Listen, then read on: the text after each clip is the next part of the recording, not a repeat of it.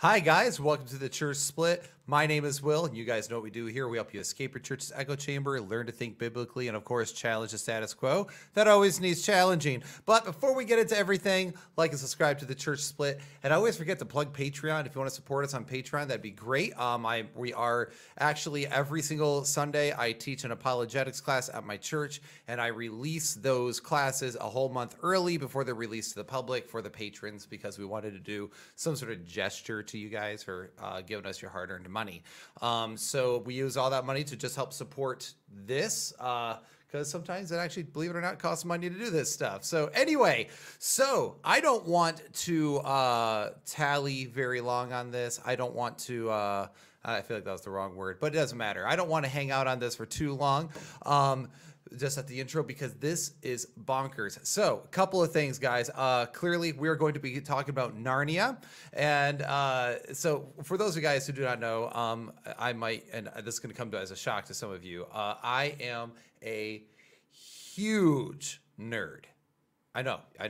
Hold back the shock and awe, but I'm a big nerd. And Narnia, of course, like so many people, impacted me in my life. And with me also doing like some media reviews and stuff like that, it just seemed like this was a perfect marriage of things to bring together. Because I don't know if you guys know this, but a while back, Netflix actually purchased the rights to create Narnia content. So they actually own the licensing now, and they can make a Narnia TV show. They've talked about doing a whole production on Narnia. And a bunch of people were like, yeah, we're so excited for Narnia. And then there was people like me who was like, oh, kill me, because I already know it's probably going to be terrible. Because if you know anything about Netflix, it is either going to be really, really, really, really good or really, really, really, really bad. And then whatever they make has to be filled with political agendas and not about the source material. So those of you guys who were keeping up like with The Witcher, that was a big issue of The Witcher show that derailed. Henry Cavill, of course, left, and the whole thing's going down the drain. And this has happened many times at Netflix. That's just a most recent example. And then, of course, they've been shoehorning LGBT stuff no matter what it is. Like, Stranger Things, of course, why not? Why not just one character, but when you can have two, and then it's constant and all the other stuff. So this was a concern of mine because Narnia is a Christian allegory. It's a Christian production, really. It's a Christian literature, right? And so for those of you who are living under a rock, Chronicles of Narnia, especially The Lion, the Witch, and the Wardrobe, was written by C.S. Lewis, and it's a complete allegory of Christianity. If you don't know that by now, you're living under a rock. And if you do know that, it's probably because you live not under a rock. So anyway, so with that being said, what I'm going to do is I'm just going to go through this article. So what I did was when I found this out, I Googled Chronicles of Narnia, and then this article came up, and it's by a lady named, I think, Polly Toynbee, right? Yeah, Polly Toynbee. And I got cancer when I saw this because the headline is, Narnia represents everything that is most hateful about religion. Yeah. So that's going to be a garbage take right away. So I was like, wait, hold on. When I saw that, I'm like, I have to read this. So I did, and I have to share it with you because here's what's interesting. This was written after the 2005 movie, actually right before the 2005 movie was released. So that movie, by the way, me and my entire family went and saw it. My dad took us all, and my dad was, he actually was a pretty big fan of The Lion, the Witch, and the Wardrobe.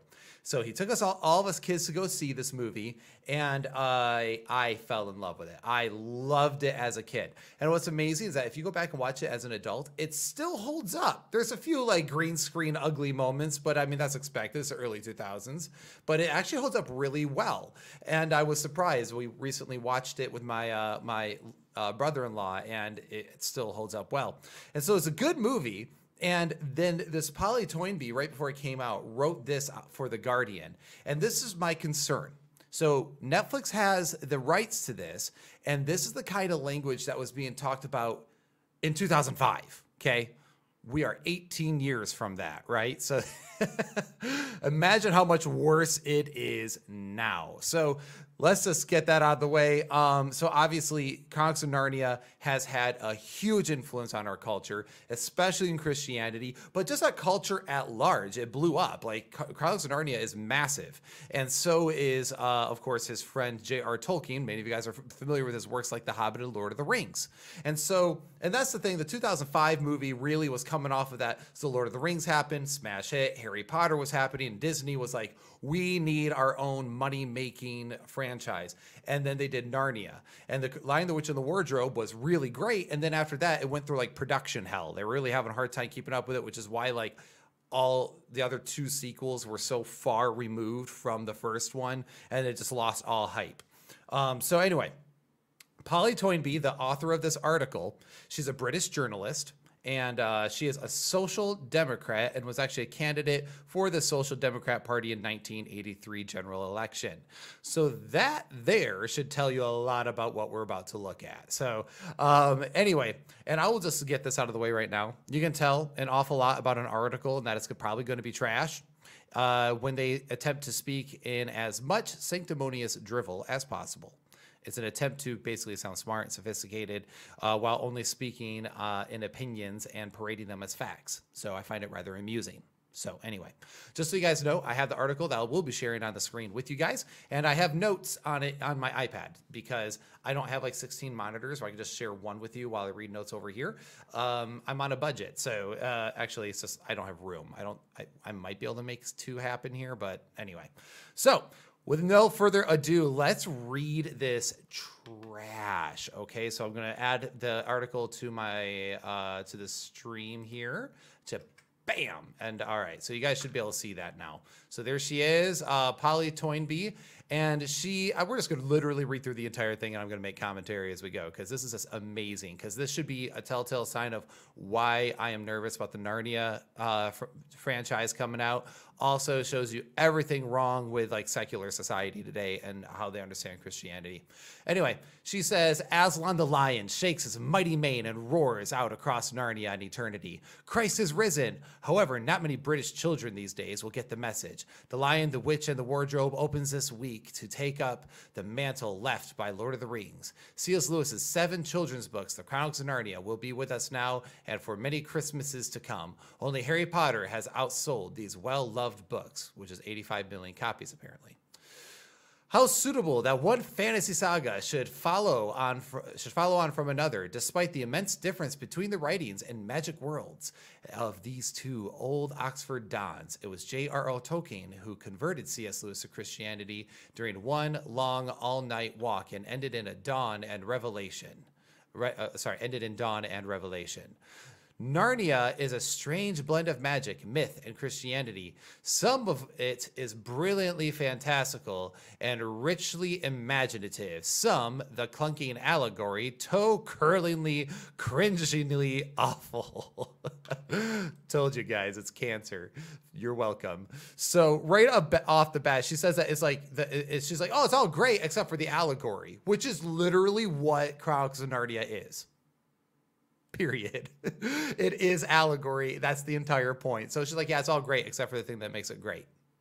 And she says it's fantastic and wonderful when it's not basically pushing the Christian message. But what it is, it's doing the Christian message. It's cringy, but the entire thing is literally that. So right off the bat, she's saying, I don't like this, right? And that should tell you a lot about where we're going with this. So let's go. Let's just keep pushing here. All right. So this is going to be painful. All right. The new Disney film is remarkably faithful rendition of the books of the book Faithful in both senses. It is beautiful to look at and wonderfully acted. The 4 English children in their world are all authentically C.S. Lewis Old England, but from its opening scenes of the bombing of their Finchley home in the Blitz and the tear-jerking evacuation from their mother in a spotlessly clean steam train, there is an emotional undertow to this film that tugs on the heartstrings from the first frames. By the end, it feels profoundly manipulative, as Disney usually does. But then, that is also deeply faithful to the book's own arm-twisting emotional call to believers. So, right here, so my favorite part, she says that it's it's beautifully faithful, right? It's a great faithful rendition of the books, but how dare it be so faithful, because it's just as manipulative. So when she says like, oh, it starts off and it pulls on your heartstrings and makes you tear, and it's just really trying to get you into the drama of it, because that way it can manipulate you at the end with its Christian message. And my only point here is, really, like all other media, any good story should do that. If you don't have your audience hooked at the beginning of your movie or your book, you're not going to keep many of them, right? That's why movies whenever I tell people watch a movie, and I know it's a great movie, but it doesn't have a strong hook at the beginning, I always tell them it's a slow burn, right? And a lot of people use that terminology. It's a slow burn. One of my favorite movies of all time is Ridley Scott's Alien. But I'm telling you what, right now, that movie is a slow burn. I love it, but I can see why some people are like, oh boy, that first like hour feels really slow. I totally understand. But anyway, so because Disney's not the only one that does that. So this right here should tell you that these people come at it with an agenda already, because basically, oh, it's got this great acting, it's got this great tone, it's beautiful, it's fantastical, it's got an engaging story, but because it's got a Christian message, it must be manipulative and bad. See this? You see what I mean here? It's instantly a problem. So the film, she says the film arm twists because it delivers well on the emotional beats and themes. Really?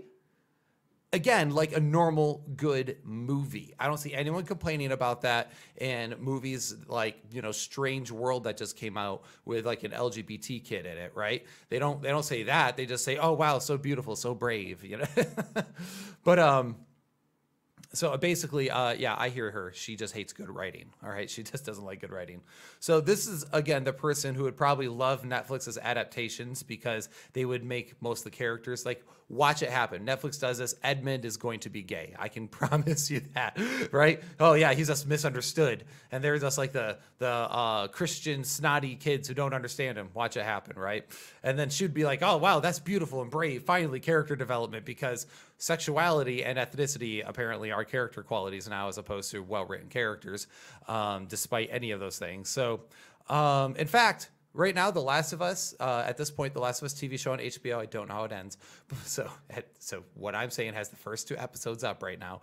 And the first 2 episodes of The Last of Us, people are loving it. And Ellie is known to be a lesbian and in the video game. So everyone knows this. It's pretty well known. And yet even Christians are like, yeah, this is done well, because we're caring about character development, right? Good story beats, like make me care about these characters. You're asking me to be invested in them in a multi-hour long saga. You better make me like them. So anyhow, that's stupid. So, all right, let's move on and keep checking this article out. Cool. All right. So, Disney is deliberately promoting this film to be religious. It has a point. Sorry, Disney is deliberately promoting this film to be religious. You mean because it is? It's a religious allegory.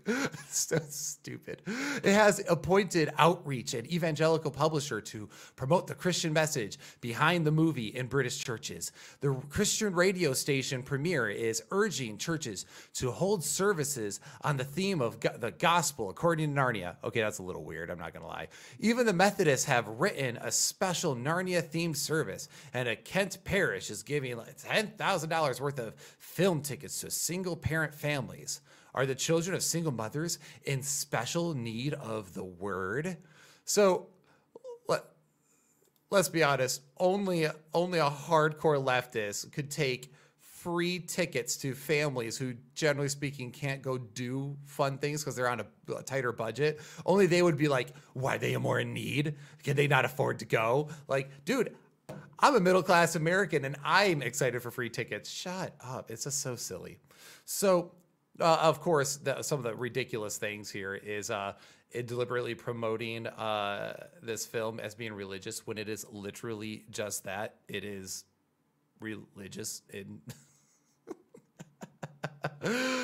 Oh, you can't. It's so funny. So, and here's the other thing. She's saying it markets toward like religious audiences and Christians, and like all these churches were getting in on this movie at the time. And this is why I am concerned about this, and also why most modern media sucks, and why the Narnia show by Netflix is likely going to suck as well.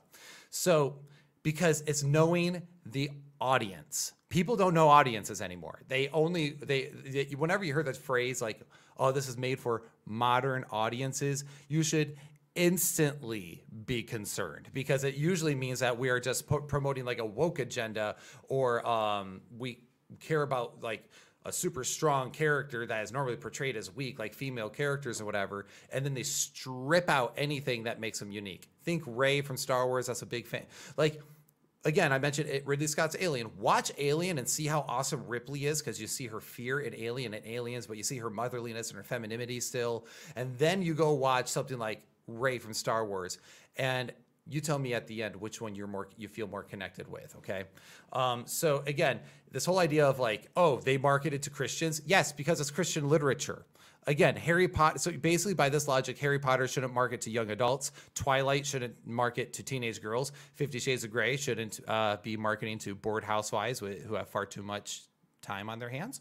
Anyway, but honestly, if someone was making a movie about Muhammad or an allegory about Muhammad, and you were not marketing Muslims, you'd be stupid, because you'd be marketing the wrong audience, right? That's so dumb. So know your audience. Narnia is literally Christian literature. It's better to market Christians, right? This is the problem, again, with that modern audience curse, as I was saying. So they forget the audience. They think, again, that race, sexuality, gender are character qualities worth caring about, but miss the bulk of what makes a good character, which is them as a person, their flaws, their fears, and see them overcome those things, see them struggle against those things. That's what makes it good, right? So it's so silly. So again, know your audience, make good characters. Studios are so out of touch nowadays, and Netflix is definitely one of them. So Netflix, do not follow this woman's advice. If you want your show to be a smash hit, market it to Christians. Simple as that. You market to Christians and stay faithful to the source material, you'll be great.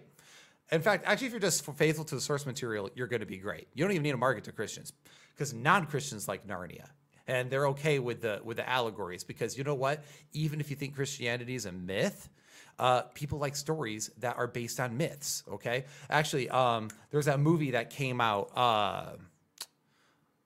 Was it last year or the year before? The Northman. That movie was awesome, but a lot of people don't realize that that Shakespeare's oh my gosh, I keep wanting to say Hansel.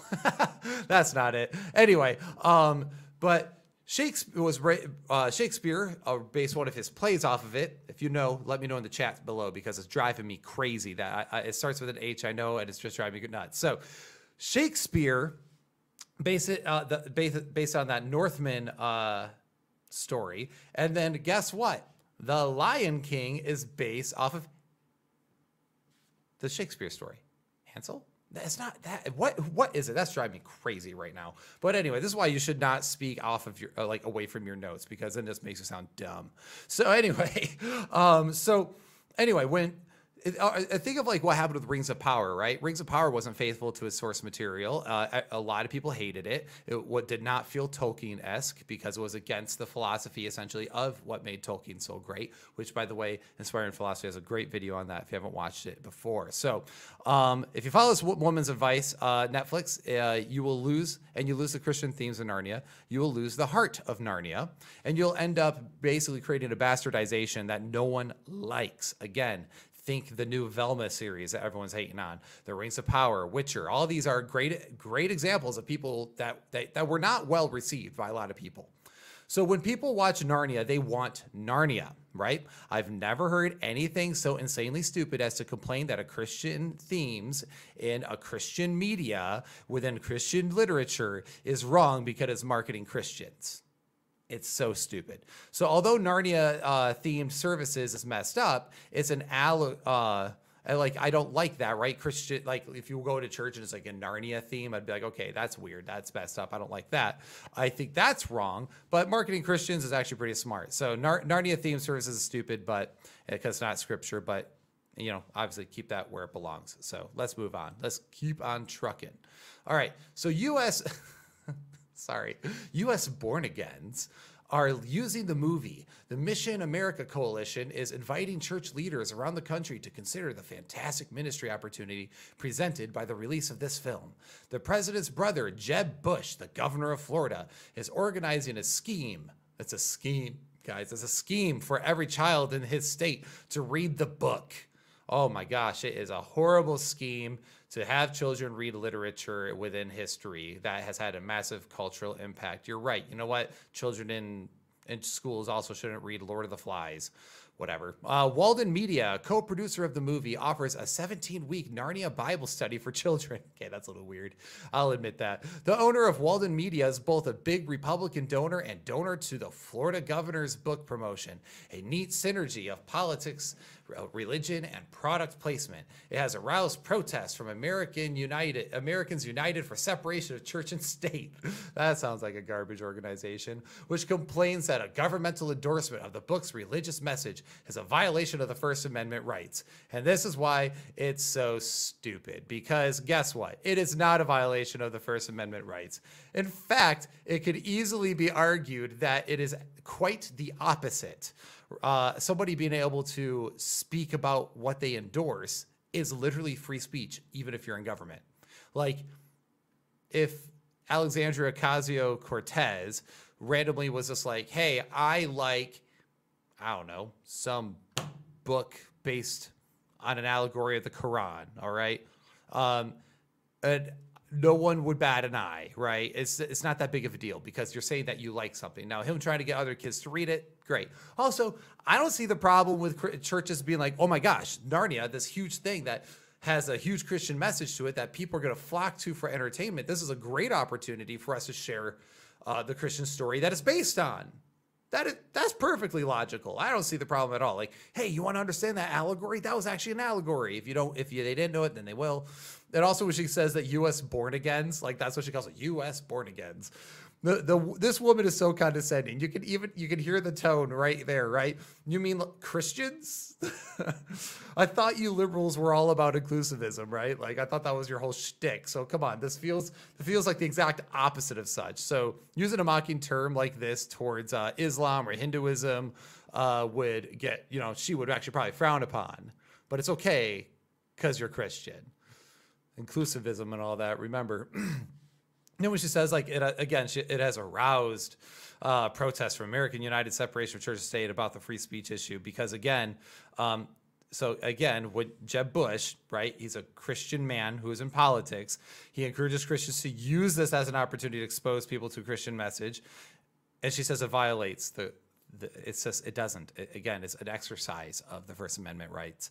That's why, like, the idea of separation of church and state, people don't understand that. The point was that the church can't be in power with the state. It doesn't mean that the state can't use terms like "in God we trust" or that people in government can't be religious. People are they don't understand what these things are. He wants every child in the state to read the book. Again, not a problem. Sorry, I'm going through my notes. Also, it's a fantasy story, right? So you're endorsing a fantasy story that's based on a Christian allegory. I see no one complaining in schools when they often require reading like The Hobbit. The Hobbits are oftentimes Hamlet. Sorry, the live chat. Thank you, Jeremy. Hamlet. I was like, it was driving me nuts. Okay, so make that point again. The Northmen, the original story, Hamlet was based on the Northmen. The Lion King was based on Hamlet, which was based on the Northmen. There we go. Oh, Jeremy, thank you. I feel stupid. I'm going to just put you on the screen there so that way everyone knows. I'm sure anyone listening to the audio after this is like, oh my word, I can't believe I actually subscribed to this podcast because Will is dumber than dirt. Anyhow, so as I was saying, The Hobbit is required reading in many schools. Many schools require The Hobbit to be read. Tolkien was also a Christian with many Christian themes as well. You pay attention to Lord of the Rings. There's a ton of Christian themes. So why isn't that a violation of First Amendment rights for someone to be like, yeah, everyone should read The Hobbit or Lord of the Rings? It's just silly. What about other classical works with Christian messages in them? Like the book Jane Eyre from 1847, which is considered a classic work. Are all these to be banned? Like, it gets ridiculous. This is why it doesn't matter. people should be able to read things, right? So these are the people again. So again, this leftist mentality are the people again who want to focus on things like slavery and the past sins of our culture and our nation, and they scream like, "You can't ignore our history. Notice the slavery and all the things and the racism in our past," while at the same time pretending that our history isn't also dripping with Christian influence. It's not even remotely honest. So I say we just do both, right? We talk about the good and the bad in history, and we talk about our influences, and we're completely okay with that, what's impacted our culture, especially her being in Britain. Like, Europe was and is, in many ways, still like a Christian central force. Like, that's where Germany, is where a lot of great theologians are from. And C.S. Lewis himself was British, which is what makes us funny here in a little bit. So anyway, she says, she continues on. This just gets sillier as we go. Disney may come to regret this alliance with Christians, at least on this side of the Atlantic. For all the enthusiasm of churches, Mel Gibson's The Passion of the Christ bombed in Britain, and warehouses are stuffed with unsold DVDs of the stomach churner. There are too few practicing Christians in the empty pews of this most secular nation to pack cinemas. So there has been a queasy ambivalence about how to sell the Narnia film here. Its director, Andrew Adamson of Shrek fame, says the movie's Christian themes are open to the audience to interpret. One soundtrack album of the film has been released with religious music, and the other with secular pop. By the way, if you haven't listened to the soundtrack of the 2005 Narnia film, you are missing out. That slaps. It's such a good soundtrack. And I also like how she's like, yeah, it's got like Christian messages. And then again, the Christian literature-based film has Christian sounding lyrics. Oh no.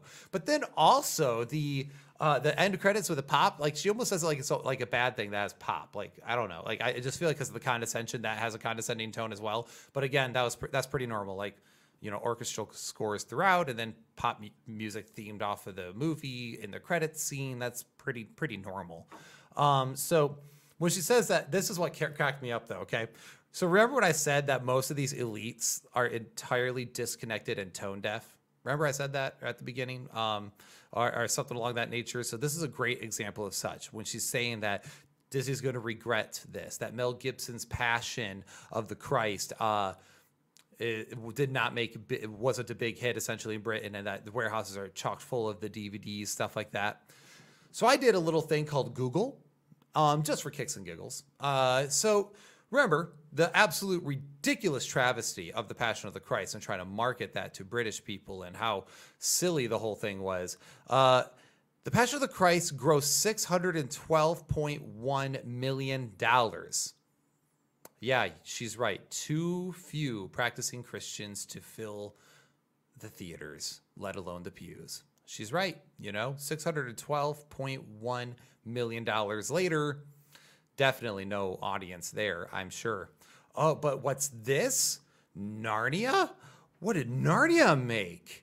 I'm sure that was just a big flop because, marketing to Christians who can't even fill pews is, silly and foolish. $745 million. Yeah. Right. Yeah. So that was stupid, right? That was foolish for them to market it the way they did. So I guess Christian marketing was a big waste of time, and there really aren't enough Christians to fill the seats. So silly. These people, seriously, like the leftist elites especially, but the elites in general, are the most tone deaf people on the planet, dripping really with self-righteous arrogance, but not understanding the majority of normal people. Look at a voting map. Notice how much, like just in America, notice how much is red, notice how much is blue. You'll notice that the areas that are blue are mostly highly concentrated areas in big cities, and the rest are rural country areas or like more like smaller, less urban states. And it's like those are, generally speaking, your Republicans who are going to be Christian. That's probably going to be a stronger theme there. And guess what? Christians, there's a lot of them. There's a lot of us Christians. You should look, we're one of the biggest religions on the planet. a lot of times Christians are just tired of being condescended to and preached at by a secular society who doesn't understand Christianity enough to even speak to it in the first place. So when Christians actually are given like proper good media that represents things properly, they get stoked about it. They're like, oh, finally something that's well done, because we all know Christian media tends to be trash. So bad. And that's why I think The Chosen's been so popular. Even though I haven't watched a single episode of it, I've heard nothing but that it's really well done, even from my theology geek friends. So anyway, again, in the movies and media, the only thing that should matter is the money, right? Let's be honest. If you're making something, if you're producing something, the only thing you should worry about is the money, which means you should be trying to do faithful adaptations to video games or books, and that you should be trying to market the right people, just like what made those successful. And that's what blows me away. It's very simple. It's very simple. Keep faithful to the source material and market the same audience, and you'll be successful. And then you'll pick up other stragglers along the way who don't like to read as much or something, right? Or who don't play video games. So, and then she goes on, again, the soundtrack is absolutely awesome. It was, so back then I actually listened to that soundtrack probably once a day. I bought the CD back when CD and cassette players were still pretty normal, but I bought the CD, had a little Walkman CD player kind of situation there. You guys might remember those. I listened to the Narnia soundtrack all the time. In fact, when I did martial arts stuff, I did a martial arts thing to one of the soundtracks, oddly enough. So anyway, there's no queasy ambivalence here. They knew how to market it, and it was a wild success. So too bad the rest of the series basically suffered from development hell, but you know, Narnia was fantastic back then. So anyway, then she goes on to make things worse. She says, most British children will be utterly clueless about any message beyond the age-old mythic battle between good and evil. Most of the fairy story works as well as the Norse saga, pagan legend, or modern fantasy. So only the minority who are familiar with Christian iconography will see Jesus and the lion. After all, 43% of people in Britain in a recent poll couldn't say what Easter celebrated. Among the young, apart from those in faith schools, that number must be considerably higher. Ask art galleries. They now have to write the story of every religious painting on the labels, as people no longer know what agony in the garden or deposition or transfiguration or ascension means. This may be regrettable cultural ignorance, but it means Aslan will stay just a lion to most moviegoers. So, because he will remain just a lion, it means, you know what, just get rid of the religious themes, because, I mean, what would you do? Like, how do you remove that? So, like, Aslan's supposed to be like this glorious, awe-inspiring presence when you see him. He dies on the stone table and resurrects, gives himself over to the witch to be killed in Edmund's on Edmund's behalf. Like, all these things happen, and it's so like, how do you tell that story then without those religious themes? Because half those things are exactly the importance of, like, I don't understand. What do people want? Like, how can you possibly even try? So again, people might not get the messaging, right? Okay, so maybe she's right. Maybe up to 43%. And I'm sure that's a very biased poll, because you cannot tell me that many people really don't know what Easter is about. I feel like that's exaggerated poll of some sort, or a very weird pool of people that was taken. But maybe they don't. Whatever. The world's full of dumber people. But I'm sure it's just a thing, and ignorance is high, and religious themes are being more and more removed from things. So maybe, possibly, but I doubt. Strong doubt. Let me know what you think in the comments below if you think that's true, or even better yet, if you find that poll, post it. That'd be interesting. So anyway, again, you might not get the messaging, right? Who cares? That's not the point. The point is to be faithful to your source material, and by doing that, make money, right? And recently, the story that, again, the Northman came out, and the Northman came out, and no one knew. Most people, at least, most people didn't know that the Northman was based on, that Hamlet was based on the Northman. And most people don't know that the Lion King is based on Hamlet. Who cares? You're just being, you're just being, what's the word? You're just being faithful to the source material. That is all. Like, that should be your main goal. So, Anyway, let's what else here? So she said among the young, apart from the those in faith school. So even if this were so, does it really matter that kids don't get all of this? That kids don't know all that? Does it really matter? Not really, right? It really doesn't, because again, being faithful to source material doesn't mean people have to know the source material, right? Many people love Harry Potter and Lord of the Rings. Now, are they perfect in every way? No, like Lord of the Rings removes Tom Bombadil. The Deathly Hallows Part 2 changes the way Harry and the wand and how, at the end works, and how Voldemort is basically killed. Like that entire scene's a little different in the books, but overall they were a wild success because they were extremely faithful. But also, I did not read Lord of the Rings before I watched the movies back when I was a kid, because those movies came out when I was young, and then I wasn't allowed to watch them, but I was allowed to watch Narnia. Make that make sense. Dad, if you watch this, you know what you did. You know that doesn't make sense now. Just saying. It's a problem. Deeply hurt. Anyhow, so the fact that this secular woman who says the culture is ignorant on such things, while also clearly using theological language like transfiguration, that should be quite telling that these people know more than they are claiming, because she herself knows quite a bit about it as a liberal. So I just find this funny, because she's like, none of these people will get it, as she says from her liberal elite tower, which she clearly does. So, and then what is alternate media? What's going on, guys? They say that the age-old myth of the battle between good and evil is inherently religious. To strip religion from it is to strip it of all relatable relevance. Absolutely. And that's exactly it. Like, the battle between good and evil is religious. That is absolutely true, right? Righteousness versus the unrighteous, the good versus the wicked. That's why God is always talked about as the light, and that in him is no darkness at all. That's all part of that. There's like that idea, like there's a sense of a dualistic view of good versus evil, that because that you are referencing a moral standard, right? A reference point for what is right and what is wrong, what is good and what is evil. Otherwise, you just have disagreement of the highly evolved and intelligent monkeys.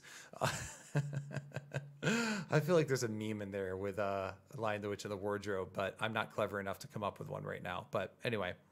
So okay, let's see what else is on here, because this is gonna be great. So she says, all the same, children may puzzle over the lion and ask embarrassing questions. Or inquisitive questions, like, why is it embarrassing to ask what the lion is? Whatever. For non-C.S. Lewis aficionados, here is a recap. The four children enter Narnia through a wardrobe and find themselves in a land frozen into always winter, never Christmas. But the White Witch, played by the elemental force by Tilda Swinton, by the way, that was a great casting. She did an amazing job. Unhappy middle child Edmund, resentful of being bossed about by his older brother, broods with meanness and misery. The devil, in the shape of the witch, tempts him for the price of several chunks of Turkish delight rather than 30 pieces of silver. Edmund betrays his siblings and their Narnian friends. Can we please, by the way, address this for a moment, though? Why Turkish delight? The most subpar candy sweet on planet Earth, and that's what it is. Actually, if you read the book, by the way, it's like basically the candy she gave him was like this ultimate temptation that made him crave for more. So think of it kind of like a drug. So anyhow, that I find to be yeah, that's just, again, okay. So of course, the way she recaps it is a little condescending, but who cares? All right, that's the sins of the sons of Adam can only be redeemed by the supreme sacrifice of Aslan, the Christ lion, willingly laying down his life, submitting himself to be bound, threshed, and humiliated by the White Witch, allowing his golden mane to be cut and himself to be slaughtered on the sacrificial stone table. It cracks in sympathetic agony, and his body goes missing. The two girls lay down their heads and weep, Magdalene and Mary like. Be warned, the film lingers long and lovingly over all this.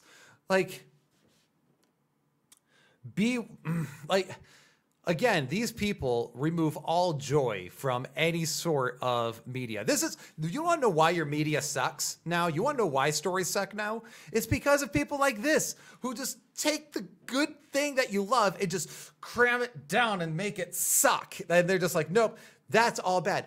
So the moment that this godlike creature that everyone hears about, this Aslan who's on the move, and everyone's like, who's this Aslan guy? Then when he comes out, like he steps out of the tent, you see him for the first time. It's playing this majestic music, and it like the sun is gleaming on him because it's supposed to be giving off like a godlike, Christ-like glow about him. And just in general, he's supposed to be like a very divine being in Aslan, in Narnia lore. And he gives his life up for a sniveling brat who wanted to turn in his siblings and rule over them. And he gets killed as a martyr, and it's bad that it lingers long and heavy on this to show the value of life. Again, of course, these are people who are probably for abortion and whatnot, so they don't really care about that. But the fact that somebody would lay down their life and be that selfless is, you know, it lingers long and heavy at the loss of this beloved main character that the movie spends 2/3 of hyping up. Yes, it should. I mean, did anyone like, does anyone complain in I Am Legend when they linger long and heavy at his dog's death? No. Oh, but it's a problem when Narnia does it because, you know, Narnia is Jesus. So that's got to be a problem. A group of people that say think about that too, this too, like the leftist people, the people who say they love and care about others can't even get behind a part of the narrative that is literally about the selfless giving of oneself. Throw the Christian message out the window for a second. You can't get behind that because you just don't like the fact that it's got a Christian message. And this was written, by the way, guys, remember, 18 years ago when that movie came out. And Netflix is supposed to be putting on this, and things are far more liberal than they were back then. My hopes are not high. So this exposes really her selfish outlook at the world because it's not about serving others, but it's about serving herself, apparently. Self-sacrificial giving? Well, we can't have any of that nonsense. Roll out the vague and ambiguous morality and the dark and broody heroes with ambiguous moral values. Now, don't get me wrong. I like a good dark narrative with an anti-hero, same as the next guy. I really do. But you know what? Sometimes it really is nice and refreshing. I find Narnia refreshing, right? Because as someone who likes those darker and more complicated anti-heroes, sometimes it's nice to have something that is purely wholesome without trying to show like moral gray and make you wrestle with those things. Instead, it just shows straight up awe-inspiring righteousness versus wickedness and evil. And because what it does is actually kind of cuts down the middle here and says, yeah, those morally gray, ambiguous things aren't actually morally gray. There is a right and wrong to them. And Narnia is very big on that. And so is Christianity and Judaism and other groups, but you know, we can't have any of that because we live in a secular, pluralistic society that doesn't like being told what they're doing is wrong while they sit in their ivory tower and tell you that you're wrong. So there's that that cancer for the day. All right, let's keep moving. So, but then she goes, where am I? She goes, but so far so good. The story makes sense. The lion exchanging his life for Edmund's is the sort of thing Arthurian legends are made of. Oh, so now you're okay with it. Parfait knights and heroes in prisoner of war camps do it all the time. But what's this? After a long dark night of the soul and women's weeping, the lion is suddenly alive. Why? How? Many children used to ask. Well, it is hard to say why. It does not make any more sense in C.S. Lewis's tale than in the Gospels. Ah, Aslan explains, it is the deep magic where pure sacrifice alone vanquishes death. Okay, real quick. So how does that not make sense? It makes as much sense as it does in the gospel accounts. You mean because Jesus is divine? Like, anyone reading the gospel accounts knows that it makes sense. Whether you agree with Christianity or not, the very fact of what is being said about Jesus makes sense in the narrative. Okay, the whole thing that my time is not yet come, you know, there's going to be a promised resurrection of the dead that was prophesied in Judaism and Israel for hundreds of years before. And Paul talks about that afterwards. It makes sense. He's the firstborn of all creation, the first resurrected one. And in him, we get to partake of the resurrection. It's mystical.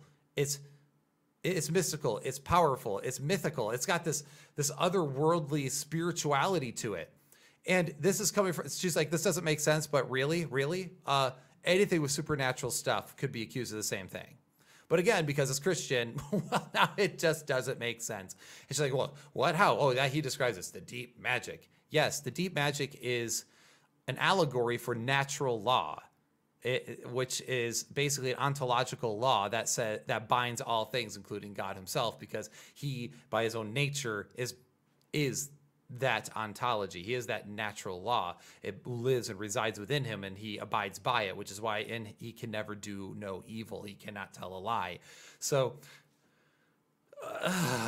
it's just, yeah, the deep magic. That is a perfectly fine explanation compared to some of the ridiculous plot twists I've seen in other media that literally don't make sense. You guys know which ones I'm talking about. Like certain plot twists at the end, like in the movie Sixth Sense, make perfect sense. And when you know the plot twist and you rewatch the movie, it makes the movie all that much better.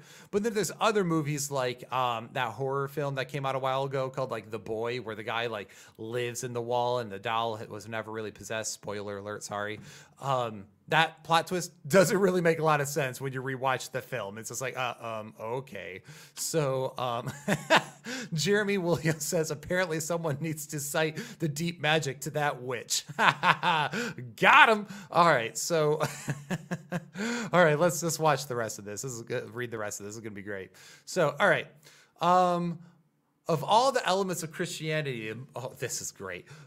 The most repugnant is the notion of the Christ who took our sins upon himself and sacrificed his body in agony to save our souls. Did we ask him, poor child Edmund, to blame himself for everything, must bear the full weight of guilt only Christians know how to inflict with a twisted knife to the heart? Every one of those thorns the nuns used to tell my mother is hammered into Jesus's holy head every day that you don't eat your greens and say your prayers when we are told. So the resurrected Aslan gives Edmund a long, life-changing talking to high up on the rocks out of earshot. When the poor boy comes down with the sacred lion's breath upon him, he is transformed unrecognizably into a Stepford brother, well and truly purged. Again, Christian allegory. That's normal. That's what should be here. But also, how is it the most repugnant thing to save people's lives who didn't ask? Because, and of course, a typical like liberal, right? Like, oh, and we went on like 6 dates and he tried to kiss me and I never asked him. I didn't give consent for him to try to kiss me because they literally don't know how romance works. But, you know, that's all the rage nowadays of how half the stuff is like, well, we didn't ask him to save our lives. You know what? Cool. Then if there's ever a giant asteroid that is going to smash into our planet and destroy it all, I'll make sure I call all 7 billion people and make sure they're cool and I get permission to do that. Okay?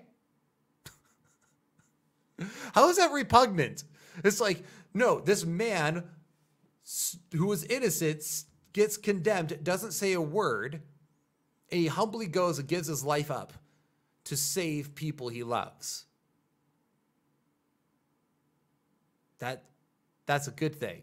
That's a very good thing. That's a beautiful thing. It's a selfless thing. But again, the left literally cannot fathom. They are incapable of fathoming this amount of selflessness. Because honestly, the leftist worldview is probably one of the most selfish worldviews on planet Earth. Right?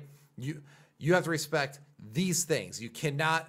You know, if you use the wrong pronoun, nope, can't do that. You know what? I disagree with the religious rights. You better, as a minister, be willing to do same-sex marriages. You better do these things. Why? Because it's all about me and my views. And you know what? You better give us more money because we want to give that money to other people who might not work, who might not have done those things. But you know what? You keep working so you can support everybody else. It's literally the most selfish worldview on planet Earth. But yet they have the audacity to say that. So, I mean, think about it.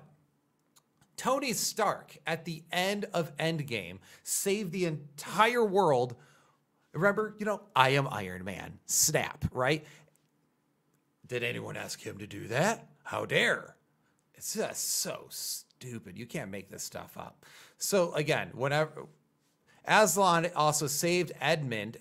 She, of course, conveniently misses this point. Oh, poor Edmund with all the weight and the guilt. Yes, the weight of the guilt of betraying people. The point is that sin or doing wrong things to others, negatively impacting your family or your friends or your community through selfish actions should make you feel guilty. Guilt is, I get so tired of this nowadays. Like, guilt is bad.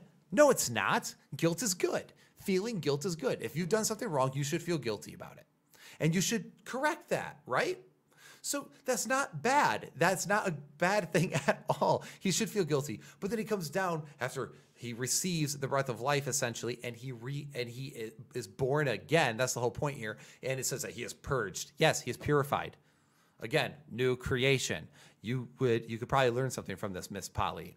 So Edmund is purged. The family comes together, and get this. The family also realizes that they were too harsh on Edmund and that they all need to love one another and stand up together as a family, as siblings. That's a great story. That's one that nowadays, with our fractured family structures, one that could be pushed a little bit more. Wholesome family things. Like, yes, you know what? You're not going to have another brother or sister, so you love the one you have. And you know what? You look out for one another. You don't try to get one up over one another. You look out for each other. You love one another. Don't be harsh and critical of each other. Support it. Like, these are good morals. Just good grief. So Edmund also realized that his family loves him and that he was resenting them. And remember, resentment causes many problems. As Polly Toynbee, you'd think, would ought to know. She clearly is having some resentment towards some sort of Christianity, and maybe she more sympathizes with Judas. Maybe that's the problem. She was mentioning like Catholicism on here, you know, the way, oh yeah, you know, every time this. You know. Okay, so I love how she's pointing and like bickering about Catholicism. When C.S. Lewis was not a Catholic, actually that was one of the things that frustrated Tolkien with him, was that he wouldn't convert to Catholicism. So like, dude. Oh man. Anyway, it's just, you can't, these people, man, you can't. All right. So Tolkien hated Narnia, she says. The two Dons may have shared the same love of unquestioning feudal power.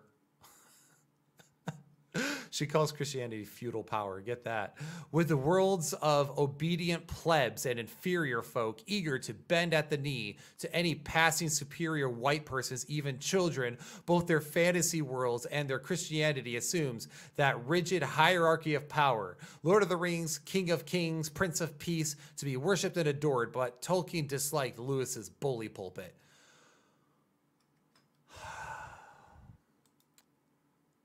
People like this are just, wow. You mean the two Dons share the same love, unquestionably feudal power? It's not about feudal power. Do you not understand the story of Jesus? Apparently not. Maybe I was wrong on the fact that you seem familiar with it. You're just misrepresenting. Because it's not about power. Jesus humbled himself and he said, blessed are the meek and the poor in spirit. Those are things that turn the other cheek. It's not about feudal power. Tolkien also, he didn't hate Narnia. That's an exaggeration. Tolkien wasn't a giant fan of Narnia, but again, who cares? So Tolkien wasn't a big fan of it because basically, you see, like, he didn't like it because Narnia's allegory was too on the nose. But who cares? Because both series are loved by the masses. And even Tolkien was like, he kind of remained indifferent, where he was just like, okay. Like, I'm not a big fan of it, but whatever. Some people seem to enjoy it. That's cool. And also, yes, Jeremy, exactly. That's another thing. Every fantasy series uses feudal economy system, right? Because it's dealing with kings and queens and kingdoms and lands and realms and all that. It's very feudal in general, right? So it makes sense. And they're trying to portray him as a king of kings, as she said, but this gets worse. I'll talk about that as we go. But Tolkien never said, again, anything said there. Otherwise, again, Tolkien remained largely indifferent, and he never tore it apart, nor did he endorse it. He even admitted that it was good for some people. So again, she's not quite correct there. Also, it is how is this at all anything to do with superior white people? The superior white person in this is the witch. You'd think that they would be okay with that. Like, oh, the pale white witch, yeah, get her. We don't like white people. You'd think that would be a discussion here, but no, it's not. Because again, we have to stick with the narrative that, well, the Pevensies, those 4 kids, yeah, those kids, I would have gotten away with it too if it wasn't for those meddling kids. Anyhow, if it wasn't for those kids being white, though the kids are white, so therefore it's got to be about, white supremacy. But that just does not follow. Again, she's white. It's a European fantasy story. If we had a movie series that was based on like the Egyptian pantheon, which by the way, I'm down for that, and you didn't have people that looked Egyptian, I would have a problem with that because it'd be like, okay. In fact, they did that with Gods of Egypt or whatever that came out like years ago. And it was really cringy. It wasn't very good. It wasn't very good at all. But I would love a really faithful adaptation of that sort of stuff. There's a reason why, again, the God of War series has been pretty popular because it's pretty faithful to the Norse mythology recently, right?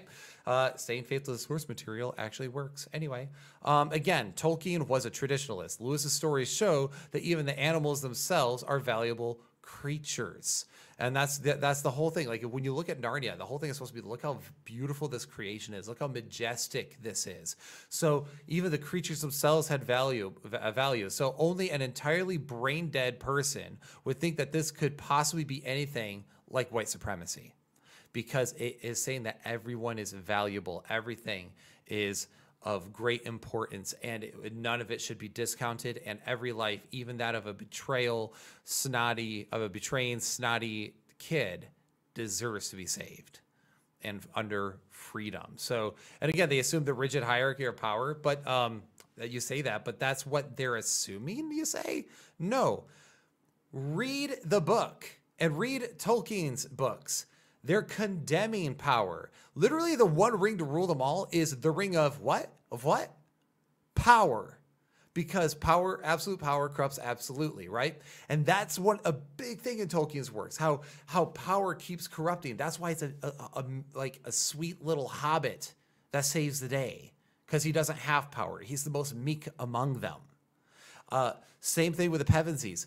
Kids, children. But God said, suffer little children to come unto me. It's not about power. They were way outside of their class. In the last battle, it was the reinforcements that saved them. Aslan's reinforcements. There was not about power at all, as far as like some sort of might makes right thing, which he claims of. Narnia, again, condemns the witch's abuse of power. Aslan wants to bring freedom, not captivity, so that people could choose to live their life freely, which means in service or not in service to him, right?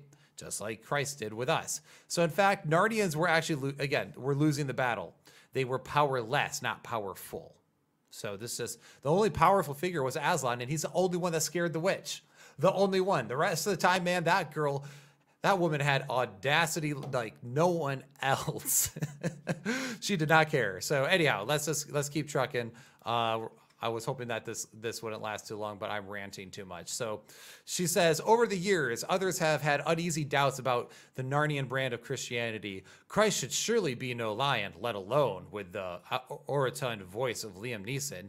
He was the lamb representing the meek of the earth, weak, poor, and refusing to fight. Philip Pullman of the marvelously secular trilogy His Dark Material says, he called Narnia one of the most ugly, poisonous things I have ever read. Okay, so remember, guys, the fantasy novels with talking beavers is poisonous. Jesus is described, she says, as a sacrificial lamb, the meek, and all that. Sure, yeah, absolutely. Oh, but wait. What is this in Revelation 5:5? And the elder said to me, weep no more. Behold, the Lion of the tribe of Judah, the root of David, has conquered so that he can open the scroll and its 7 seals. Jesus is also described as the Lion of Judah. He's a conqueror. It's almost like people just like read Jesus's ministry and they don't finish the New Testament. It's like, read the end. Jesus comes back with a lot of judgment and with a conquering force. Because that's what Israel was waiting for, is like a conquering Messiah. Well, you see that when he comes back. That's what he's going to do. So anyway, it's just the whole thing, with the lion, and that's just silly. Anyhow, then when she says that, let's see. Oh, okay, hold on. I think there's something else I wanted to say. Let me pull this up. I apologize. Hold on, let me look at this over the years. Oh, yeah, and again, there's nothing wrong with this brand of Christianity. Christianity should have strength to it. Christianity is the one that defended, whether people like the medieval periods or the dark periods, Christianity is what protected the Western world in many, many ways. And it was many Christians who went to war for freedom, such as things in the Civil War to free slaves. So this whole, it's like, nope, that the whole idea of Christians fighting for freedom, pretty par for the course, actually. So, but again, we don't talk about that part of history because that's inconvenient when you're lefty. So anyway, she says, why? Because here in Narnia is the perfect... Because here in Narnia is the perfect Republican muscular Christianity for America, that warped, distorted, neo-fascist strain that thinks might is proof of right. I once heard the famous preacher Norman Vincent Peale in New York expound a sermon that reassured his wealthy congregation that they were made rich by God because they deserved it. Okay, again, she keeps like pulling from different people. She finds all the most absurd ones, but oddly enough, if you lined them up on a wall, none of them would line up with everything she's saying here. But anyhow, prosperity gospel, yes, most Christians deny that anyway. She says, the godly will reap earthly reward because God is on the side of the strong. And again, notice the bait and switch there. She's talking about wealth, and now suddenly it's about being strong. So money equals strong, apparently. Not necessarily. This appears to be C.S. Lewis's view, too. In the battle at the end of the film, visually a great epic treat. The child crusaders are crowned kings and queens for no particular reason. Intellectually, the poor do not inherit Lewis's earth. What? First off, I got a problem when she says that Narnia is the perfect Republican muscular Christianity for America. Why I gotta be hating on America, bro? You're from Britain. What are you doing? And again, C.S. Lewis is British. Like, he was English. How is this anything to do with Republican Christians? That wasn't even, like, a thing, really. Like, what do you... I'm losing brain cells here. Absolutely losing brain cells. So, anyhow... So again, none of this follows. Might is not right. Again, that's a major problem in the Christian worldview. That's actually something we don't believe might makes right. That's a big thing Christians don't like, is that might makes right. Because again, Rome was in power, and Rome crucified the Messiah. Again, not a big fan of that.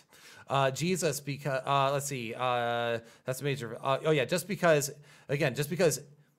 you can, we say this all the time in Christianity, just because you can, doesn't mean you should. That masters, in Christianity, masters, okay, those in power are told to be kind to their servants, okay? Might does not make right on the Christian worldview at all, and in fact, we teach what Jesus teaches, that the meek will inherit the earth, not the powerful, and they become kings and queens because we are told in the scriptures that those who follow Christ will be with him in paradise, and that we will judge even the angels, right? Like, that's a thing that he tells the followers of Christ. So, but notice as well that the four Pevensey kids all become kings and queens. Peter's called the High King, but come on, guys, can we not get with the allegory here? His name is literally Peter. Something about Jesus talking to Peter saying, on this rock I'll build my church. Come on. Like the guy who was endorsed by the Messiah himself. That's the point there. He's the High King, but then everyone else is equal with him, and they rule together with him. He's not better than them. He's the first among equals, so to speak. But again, these morals and concepts are completely foreign to people on the left, because actually the left looks at things as power dynamics. They think might makes right, which is why they're okay with rioting, which is why they're okay with taking from people, which is why they're okay with bullying people and ruining their lives and completely taking away their jobs. That's why, because might for them does make right. We have the power to do it. We can and we will, as opposed just because you should doesn't mean, just because you could does not mean you shouldn't. That's completely lost on these types of people. And this is what we talk about with worldliness. This is the worldly mindset here. So again, Aslan doesn't say anything about Republicans. Can't believe I have to say that out loud, but apparently here we are. Nor was that a thing in this movie or the books, because Lewis was, again, a British man from the 1940s. Such concepts, again, are foreign to the movie and the book of American Republican Christianity. So, and then she goes, does any of this matter? Not really. Most children will never notice, but adults who wince at the worst elements of Christian belief may need a sick bag handy for the most religious scenes. The Guardian film critic Peter Bradshaw gives the film 5 stars and says there is no need for anyone to get into a PC huff about its Christian allegory. Well, here's my huff. Yeah, I see your huff. Your huff is terrible. Like this, she comes off like a spoiled brat. Like, it doesn't matter. If it doesn't matter, then why are you even complaining about it? So, you know, it doesn't matter? Not really. Then why are you complaining? Why are you writing this whole article and bashing entire droves of people like Christians and white people and Republicans? It's stupid. As she says that as a white person, I should say. This juicy irony. Never will you find more people wanting to hate themselves for the color of their skin more than a leftist shill. It's just it's a thing. It's crazy.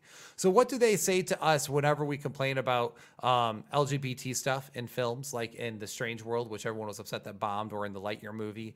What do they tell us when we bicker about it? Well, just don't watch it. I don't see why you got to make such a big deal about it. Just don't watch it. If you don't like LGBT stuff in your movies, why are you watching it then? Don't put it in front of your eyes. Well, then, what's good for the goose is good for the gander. If you don't like Christian allegories and Christian stuff, maybe you shouldn't watch a Christian allegory. That's a thought. Unbelievable. So anyway, she goes on to say, Lewis said he hoped the book would soften up religious reflexes and make it easier for children to accept Christianity when they met it later in life. Holiness drenches the chronicles. Good. What's the problem?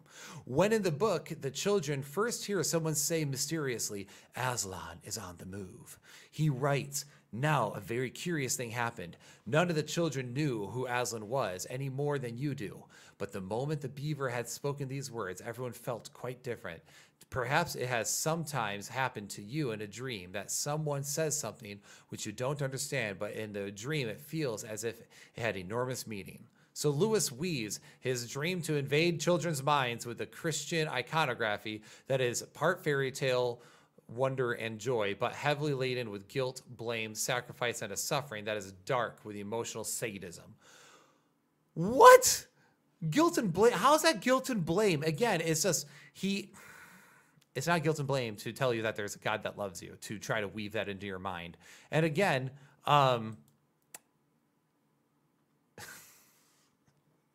he weaves dreams by making Aslan very powerful and mystical in presence. Really? So yeah, he's supposed to be God in this. In The Magician's Nephew, it actually literally talks about him singing the worlds into being. So yes, God is connected to his creation. That's what Lewis is getting at here. I am so sorry that you don't like it, but maybe you just shouldn't watch it then. Why are you griping? Also, there are of course would-be gravitas here, but even in the movie, you can tell the way the line was delivered. And I'm talking about the line of Aslan is on the move. That line. So of course that would have it's spoken with gravitas in the film. So even in the movie, you can tell the way the line was delivered, it was supposed to be important. Do you really think the main characters wouldn't get it? And yes, it has deep meaning. Just like when Jesus was saying, repent for the kingdom of God is at hand. It's supposed to be kind of giving that same message. Again, I can't help it that you don't like the allegory, but you know what?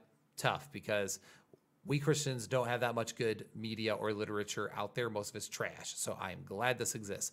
And I'm going to be of a minority here, but I'm actually not a fan of The Pilgrim's Progress much either. So I just find it, I don't like that allegory. I know a lot of people love it. For me, I'm like, about it.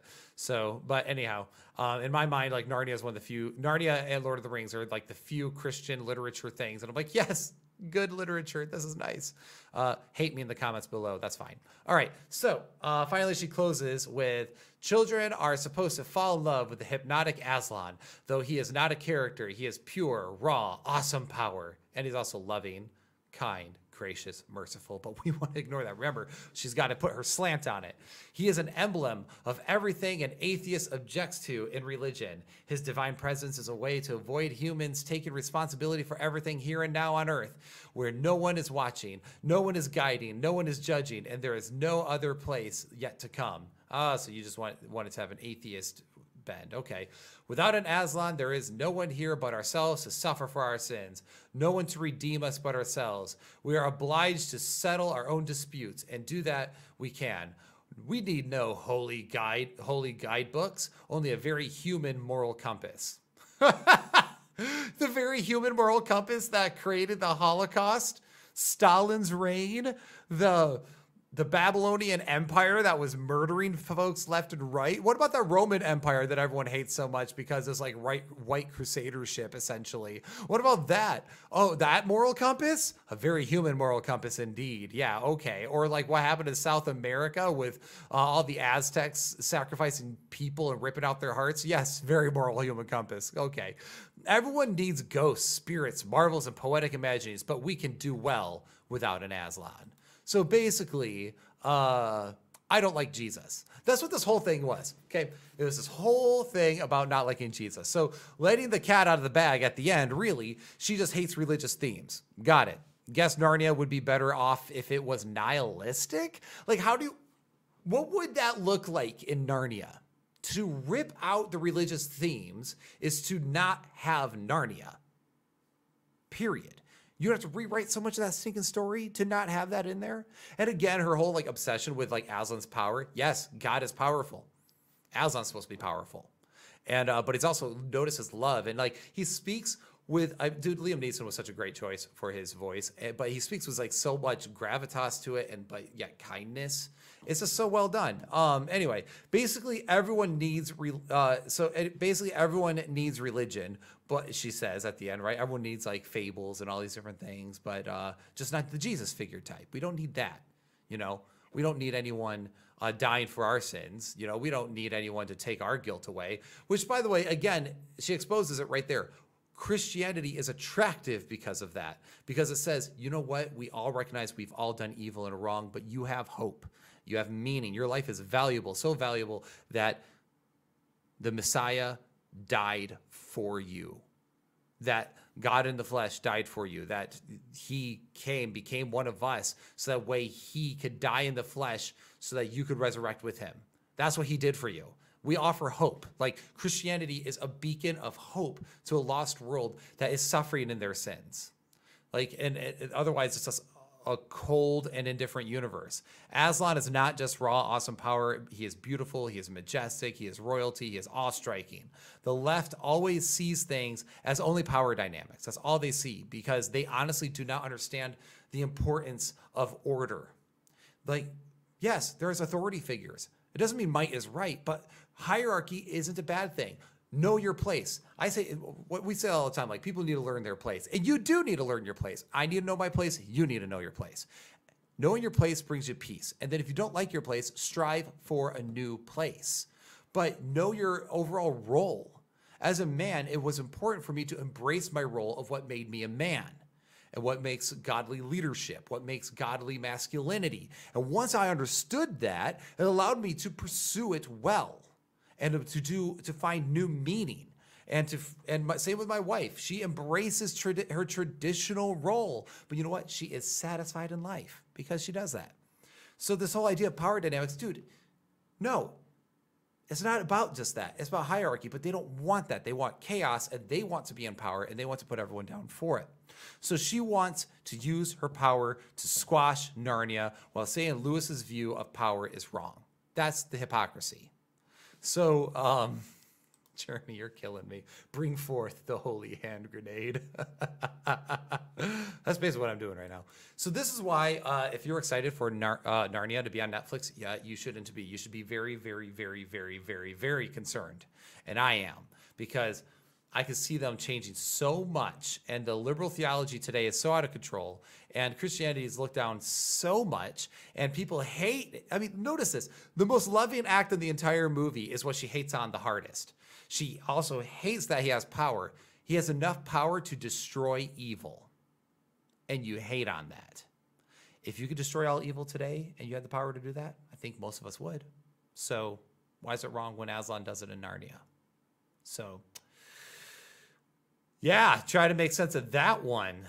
So anyway, this is the whole problem here. And obviously, Narnia does not represent everything wrong with white Christianity. Narnia is a great allegory for Christianity, and Christianity has nothing to do with being white.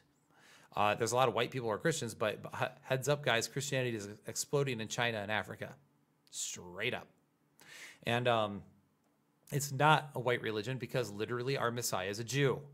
And his entire race is Hebrew. And it's funny because the left will say that all the time, like, he was probably brown-skinned. And we go, okay, and we don't care because they are obsessed with it, or they're obsessed with race.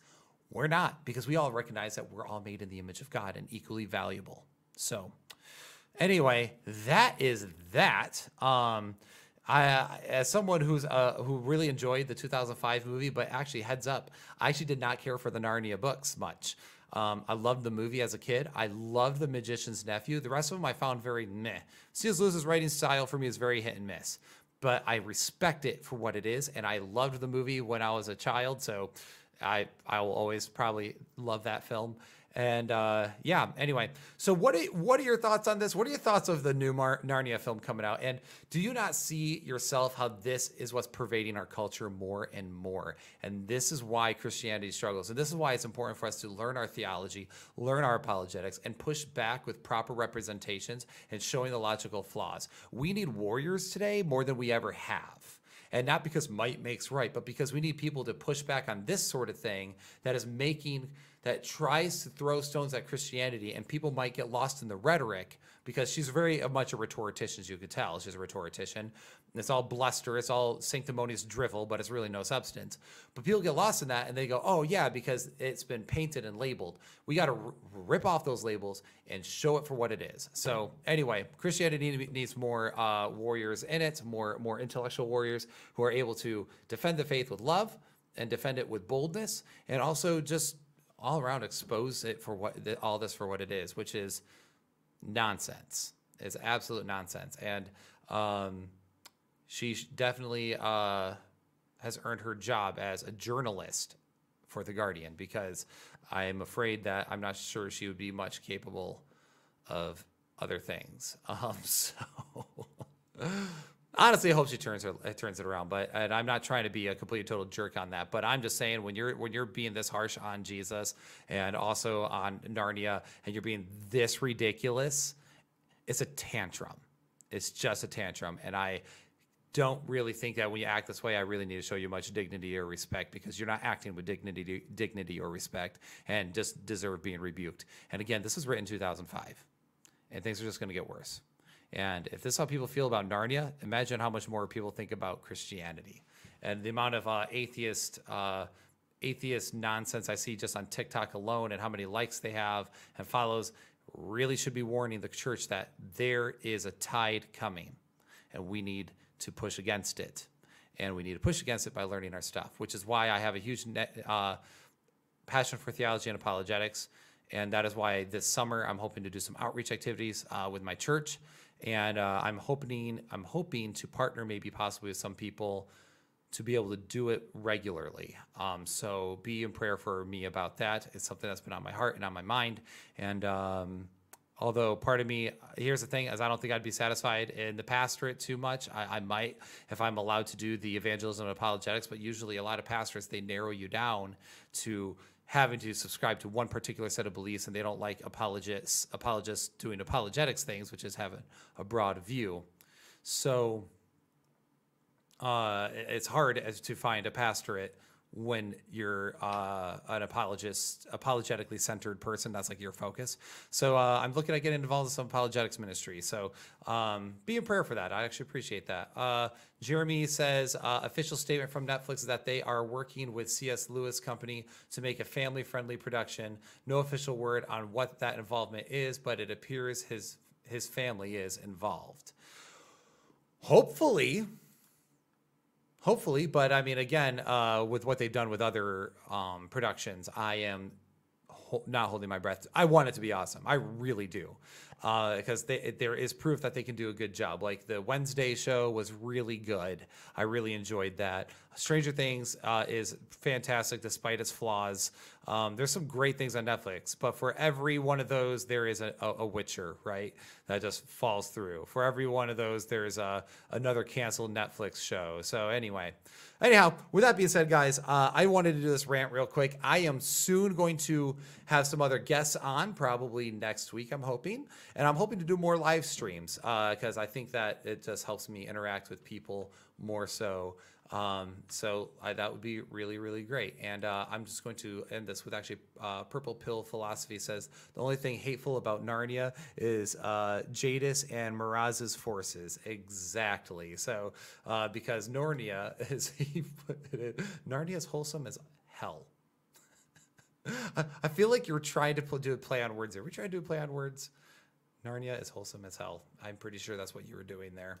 All right, guys. But yeah, it is very wholesome. That's what makes it lovely. It's very family friendly, and we should keep it that way. So anyhow, guys, thank you for watching, and thank you for listening to the Church Split. I'm going to go now, and my wife and I are going to go away for our anniversary weekend here in a couple days. So I'm excited about that, and I'm going to go enjoy some peace and quiet away. So with that being said, guys, I'll see you soon. Like and subscribe to the Church Split. Let me know your thoughts of this crazy article in the comments below. Leave us a 5-star review and check out our Patreon if you'd like. If not, who cares? So anyway, with that being said, take care and God bless.